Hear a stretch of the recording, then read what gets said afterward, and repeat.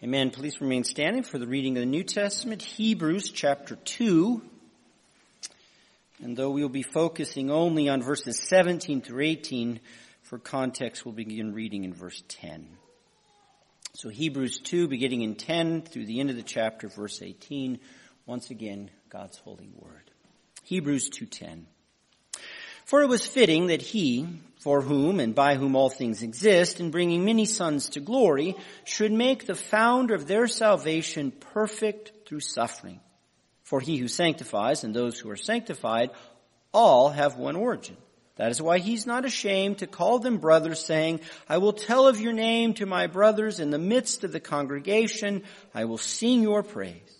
And again, I will put my trust in him. And again, behold, I and the children God has given me.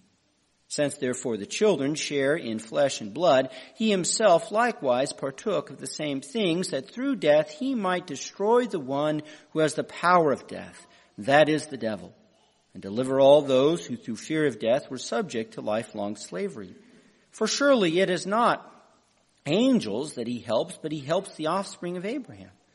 Therefore he had to be made like his brothers in every respect, so that he might become a merciful and faithful high priest in the service of God, to make propitiation for the sins of the people.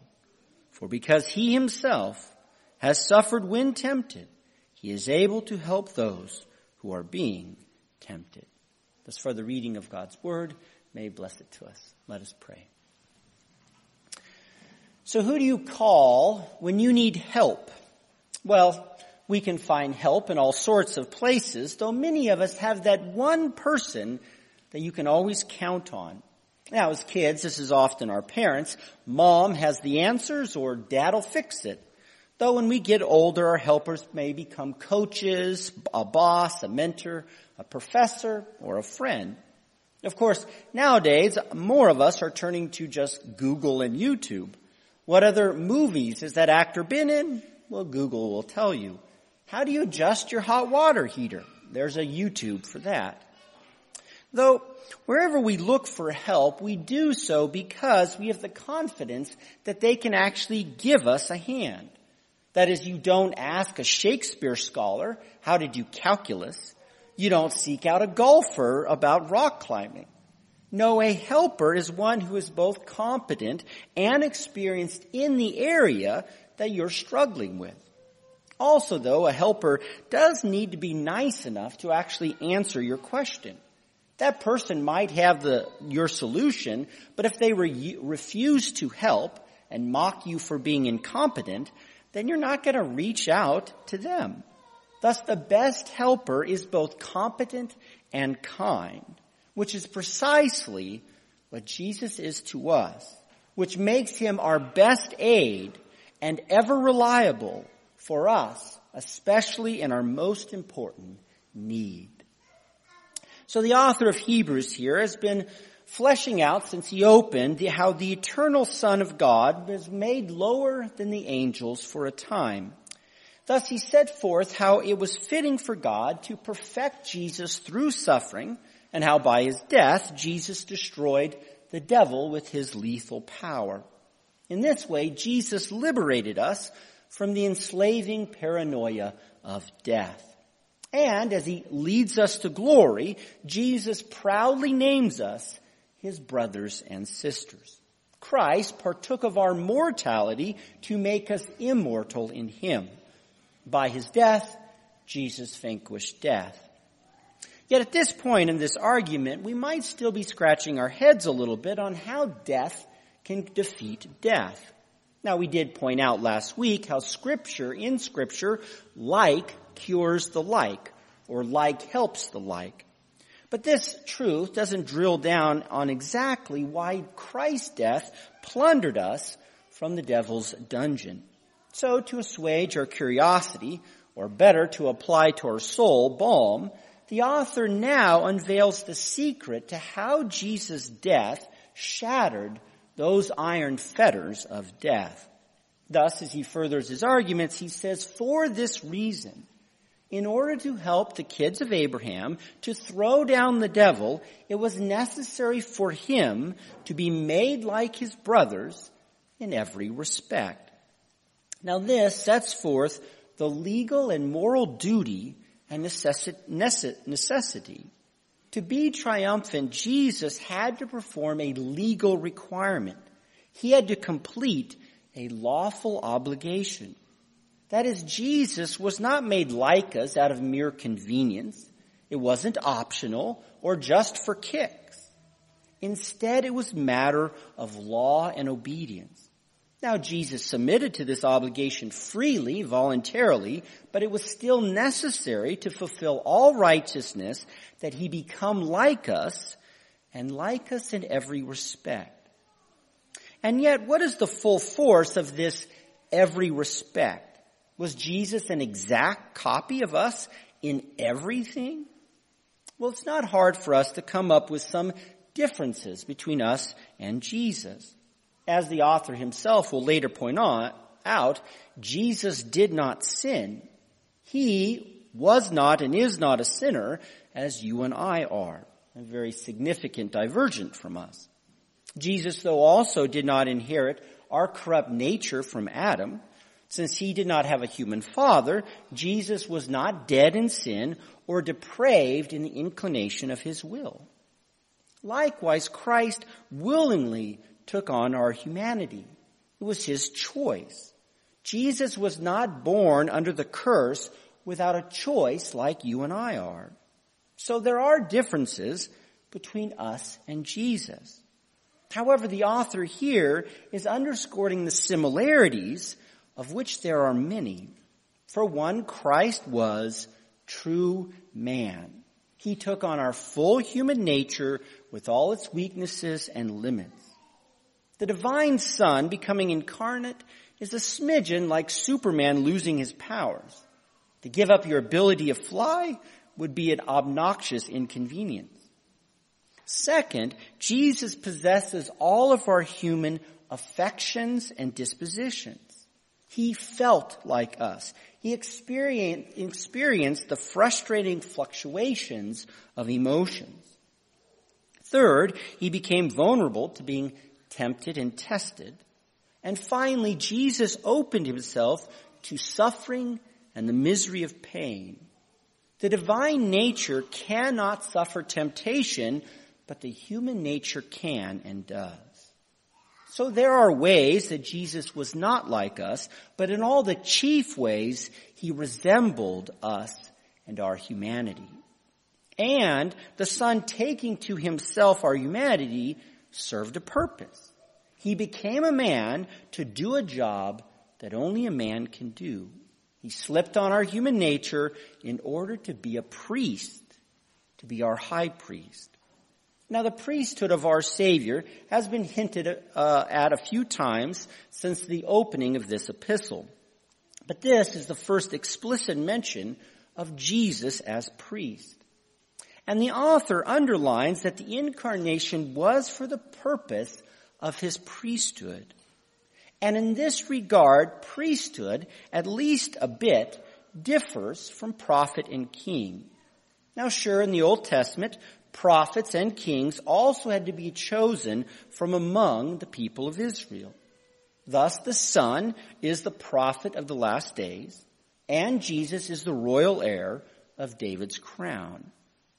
And yet, God in the Old Testament is lauded purely as the speaker of the word, a prophet, and he's praised as the King of Kings. In one sense, God himself can be prophet and king, though priestly virtues are not ascribed to God so much in the Old Testament. Within the DNA of the office, the priest must be a man. And this is due to the fact that a priest represents first other humans. The job of the priest is to bring people closer to God and within the proper state. As you know, in order to represent someone, you have to stand with them. Thus, it's not really fitting for a German to represent the French, or a Padres fan can't properly represent the Dodgers. Now, kings can rule over foreign peoples. Prophets can be preached to strangers. But priests must share in the same nature as the people he brings before God.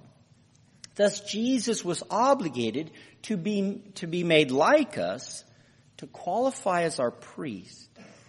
Of course, as it is with any career, you can do a good job or a bad one. One may be well qualified or poorly so. Thus, Jesus was made like us to obtain and exercise the attributes of an effective priest. His putting on our nature equipped him first then to be merciful. Now, in the Old Testament, this virtue of mercy is most often paired with its opposite, to be wrathful. And it is nearly exclusively ascribed to God. As it says in Exodus 34, the Lord, a God merciful and gracious, slow to anger, and abounding in steadfast love and faithfulness. Likewise, mercy is the pity and compassion towards the guilty or miserable to not give them what they deserve. Out of mercy, you remove the judgment that they earned to relieve the guilt and pain that they feel. Now, there's nothing lacking in God's mercy. His mercy is the perfect knowledge of our predicament and his compassion not to punish us.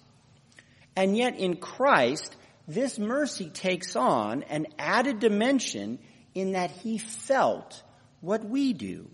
Jesus tasted the agony of the curse like us. To receive mercy from one who's been through what you have increases its warmth and affinity. For example, a man can show compassion to his wife for giving birth. This is proper and beautiful. But mercy from another mother adds a touch of understanding and intimacy. A guy cannot say that he felt what his wife went through, but a woman can. Thus, by becoming like us, Jesus' mercy towards us contains deeper currents of attachment, warmth, and togetherness. His mercy exhibits solidarity with us. And the next quality that our Lord demonstrated in becoming our priest is being faithful. This is the reliable and steadfastness to perform the duty or to fulfill the office with excellence. Now, faithfulness is used both for humans and God in the Old Testament. With God, it especially refers to his true word and him keeping his promises. That is, the Lord always does what he says, and he is 100% reliable. For Jesus, his faithfulness is his unfailing obedience to execute the office of priest. And as you know, faithfulness only shows its maturity when it's tested. When things are easy, faithfulness doesn't mean as much. But if the hurdles are tall and the challenge is severe, then faithfulness sparkles like a diamond. Thus, by all the toils and snares of his earthly ministry, Jesus exercises his faithfulness towards us. He didn't give up on us when things got tough. Jesus was not late when we needed him to be on time. He did not flake at that crucial moment upon the cross. He promised to love us to the end, and Jesus fulfilled this towards you to the uttermost. Indeed, this covers a second dimension of Christ being a faithful priest. If someone is faithful, then it makes them also trustworthy. Their fidelity earns our trust and makes them a steadfast anchor for us to rely upon. Thus, Jesus' fidelity creates for us a rock-solid foundation for our faith. We can trust in Jesus with the certainty that he does not fail or fall short in the least. And this is the same feature that belongs to mercy. Being merciful, Jesus is the one that we can reliably rest upon for mercy. That is, you don't seek mercy from someone who is pitiless or wrathful. If a kid scrapes his knee, he will go to the parent that will give him the most compassion. If dad says about his bloody knee, rub some dirt on it, but mom will rub on some pain relief cream, put on a nice Band-Aid, and sit him on the couch with ice cream, the kid's going to run to mom. And so the generous mercy of Jesus makes us run to his loving embrace and kind pity. However, these wonderful attributes of Christ as our priest do not merely woo us to his side. Instead, they also serve another purpose. Jesus became our merciful and faithful high priest in order to make propitiation for our sins. These pristine attributes qualify Jesus to deal with sin. Now, the word here for propitiation belongs to the Old Testament sacrificial system, and it encompasses the entire sacrificial process to appease God's wrath, to expiate sin, and to render the relationship between God and his sinful people as one forgiven and reconciled. It is the shedding of blood and the ritual application of the blood to judicially render sin and guilt paid for. To provide atonement for sin, as our high priest, Jesus willingly laid down his life as a sacrifice. He dabbed his blood to wash away our sin. He offered up his body as sweet smoke to satisfy the just wrath of God. For as you know, our sin creates offense with God and a debt to justice. But the sacrificial death of Christ pays our bill and appeases fury. Indeed, this is the heart of our Lord's priestly service, to provide atonement.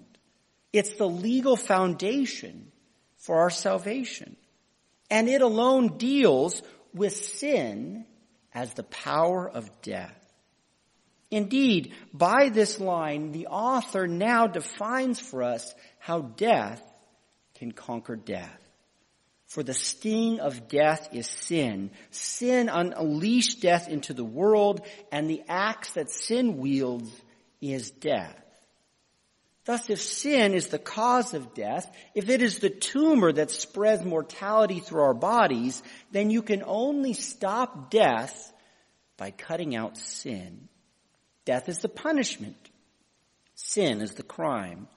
Thus, if the crime is paid for and forgiven, then the punishment is declawed and moot. Hence, Jesus vanquished death by curing sin. By his fidelity, Jesus fulfilled the pristine obedience to satisfy justice for us and to effect our reconciliation with the Father. By his mercy, Christ turned away the wrath, and he did not judge us as we deserve.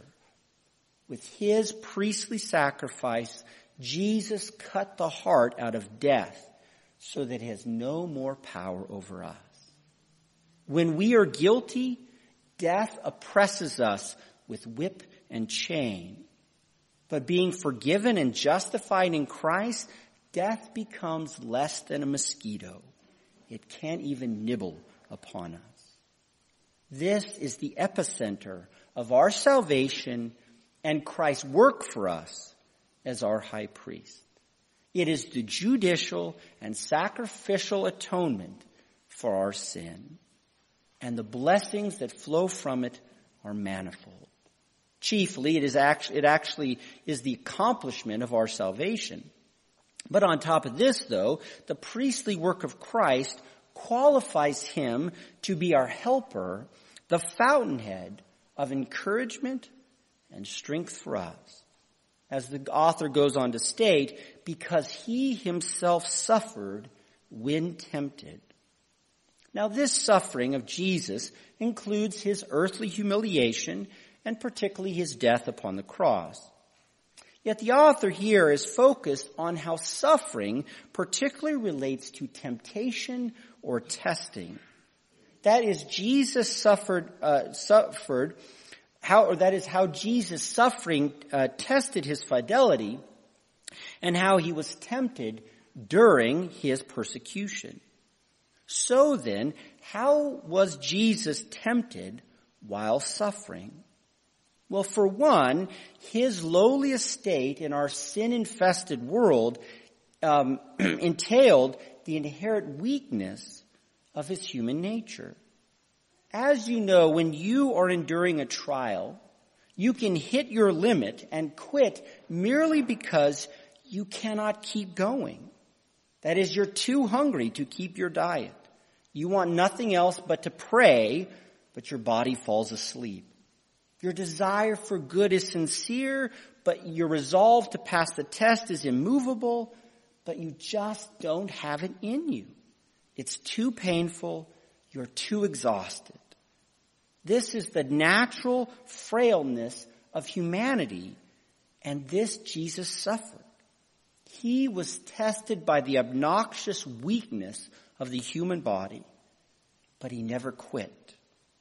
Secondly, Jesus was tempted by others not to suffer. Think about it. The crowds, his followers, his family, the apostles, and his enemies all told Jesus no suffering. Even Peter rebuked Jesus for talking about the cross.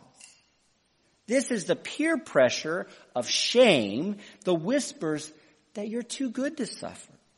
When everyone is telling you not to suffer, that it's not proper for you, this makes keeping on monumentally harder. Everyone in Jesus' life was insisting that he take the easy way to avoid the arduous path. But Jesus withstood their evil suggestions and remained steadfast in the way of the cross. Third, Satan obviously tempted Jesus concerning his suffering. With a profane covenant offer, the devil promised Jesus that he could have all the glory and authority over everything now without the pain of the cross. Just kneel to the devil and eternal glory would be Christ apart from death and suffering. This is kind of like the lure of a credit card. Just charge it now for immediate pleasure. Don't bother with saving or working double shifts to actually buy it. But Jesus was not impatient. He did not swerve from that painful path. Finally, Jesus felt and endured the test of being deserted by God upon the cross. For most of us, we have that one person that if they are with us, we can stand firm. If your spouse is on your side or your best friend, then you can resist the world. But if that single anchor turns from you, then we crumble like a cracker and melt like butter on a hot sidewalk. So the Father was the one apart from whom Jesus did nothing. The unity and in-sync rhythm between the Father and the Son is deeper and more eternal than we can even fathom. But upon the cross, the Father turned his back to the Son, and Jesus had to go it alone. To stay true when all the others go dark is platinum fidelity. There is no higher perfection and strength, and Jesus showed himself to be such when he suffered through temptation. And because Jesus weathered all these storms, he's able to help you. Having been tempted and tested in all the ways we experience, and to an even greater extent, and having succeeded in all his tasks, having passed every test, Jesus has the competency and skill to aid us when we are tempted. Jesus felt and endured the miserable experience of pain, shame, and loneliness. But Jesus does not forget the pain, and so he is moved by the strength of his heart and the readiness of his mind to come alongside us for relief and success. As your priest, Jesus tells you, I felt the pain, and I don't want you to. I passed the test, and I want you to succeed in and with me. Indeed, the help of Jesus is administered on many levels to us. Sometimes Jesus removes all the pain and struggle with an overwhelming mercy. At other times, he imparts to us the energy to keep going. At other times, Jesus increases our own fidelity and resolve to stiff-arm temptation to remain on the straight and narrow path. Because he felt every painful test and passed each potent temptation, Jesus can provide us with the help as those who are being tempted. Note that the author characterizes us as those who are being tempted. We live in a state of temptation. The path that we tread is covered with snares, traps, and billboards to turn aside. We are those who are vulnerable to evil. And there is a mighty pull on us to give in to temptations. This includes the lure not to suffer. It's the attraction of the sin itself. It is the prospect to give up on Christ and the path of the cross to walk down the easy and paved way of the world. You can stroll down South Beach with the world, or you can hike the rock-infested trail up the mountain of self-denial with Jesus. The magnetic attraction towards ease and compromise is constant and robust. How can we endure such temptations? How is it possible for us to pass the test? Well, you can, because Christ is for you, and he's your ever-present help. Jesus went before us. He experienced all that you experience, and he knows just what you need at just the right moment. He is merciful. His compassion and pity towards you knows no bounds or limits. And Christ is faithful. He's always by your side. Jesus is never a no-show. He's never tardy or unequipped. Therefore, our chief duty is to call upon Christ. Our surviving temptations, our passing the test of faith, isn't looking to ourselves to muscle on, but is casting ourselves upon Christ, who is able.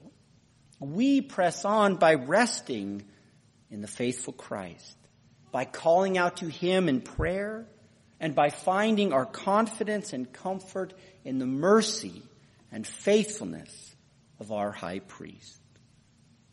Additionally, though, the primary way Jesus helps us through temptation and suffering is by forgiveness. He executes his priesthood by making atonement for all our sins and by applying to us the unceasing fountain of forgiveness. For at the end of the day, honesty is clear. We will not endure every temptation. We will never pass any test with a perfect score. Even our best resistance against temptation is 90% good and 10% not good. Thus, the mercy of Jesus keeps us from falling permanently into temptation, and it keeps forgiving us in our regular trip-ups. You know it to be true. Daily we stumble in sin. Weekly we scrape our knees up in temptation. Poor performance is the standard for us. Therefore, Jesus sustains us with trustworthy and merciful forgiveness that is new every morning. Christ's loving pardon is served up to you fresh each and every day. Opened up by his single death for sin once and for all, the life-giving waters of Christ's forgiveness wash you and revitalize you constantly. Like fresh bread baked new every morning for breakfast, so Jesus' mercy and forgiveness is your nourishment that we live by daily. Thus, dear saints, may you never cease looking to and resting in Jesus Christ, your beloved, merciful, and faithful high priest, who is your perfect and never-ending help and your constant source of forgiveness. Thus let us ever love and praise Jesus Christ now and forever, to the glory of the Father and the Spirit forever. Amen. Let us pray.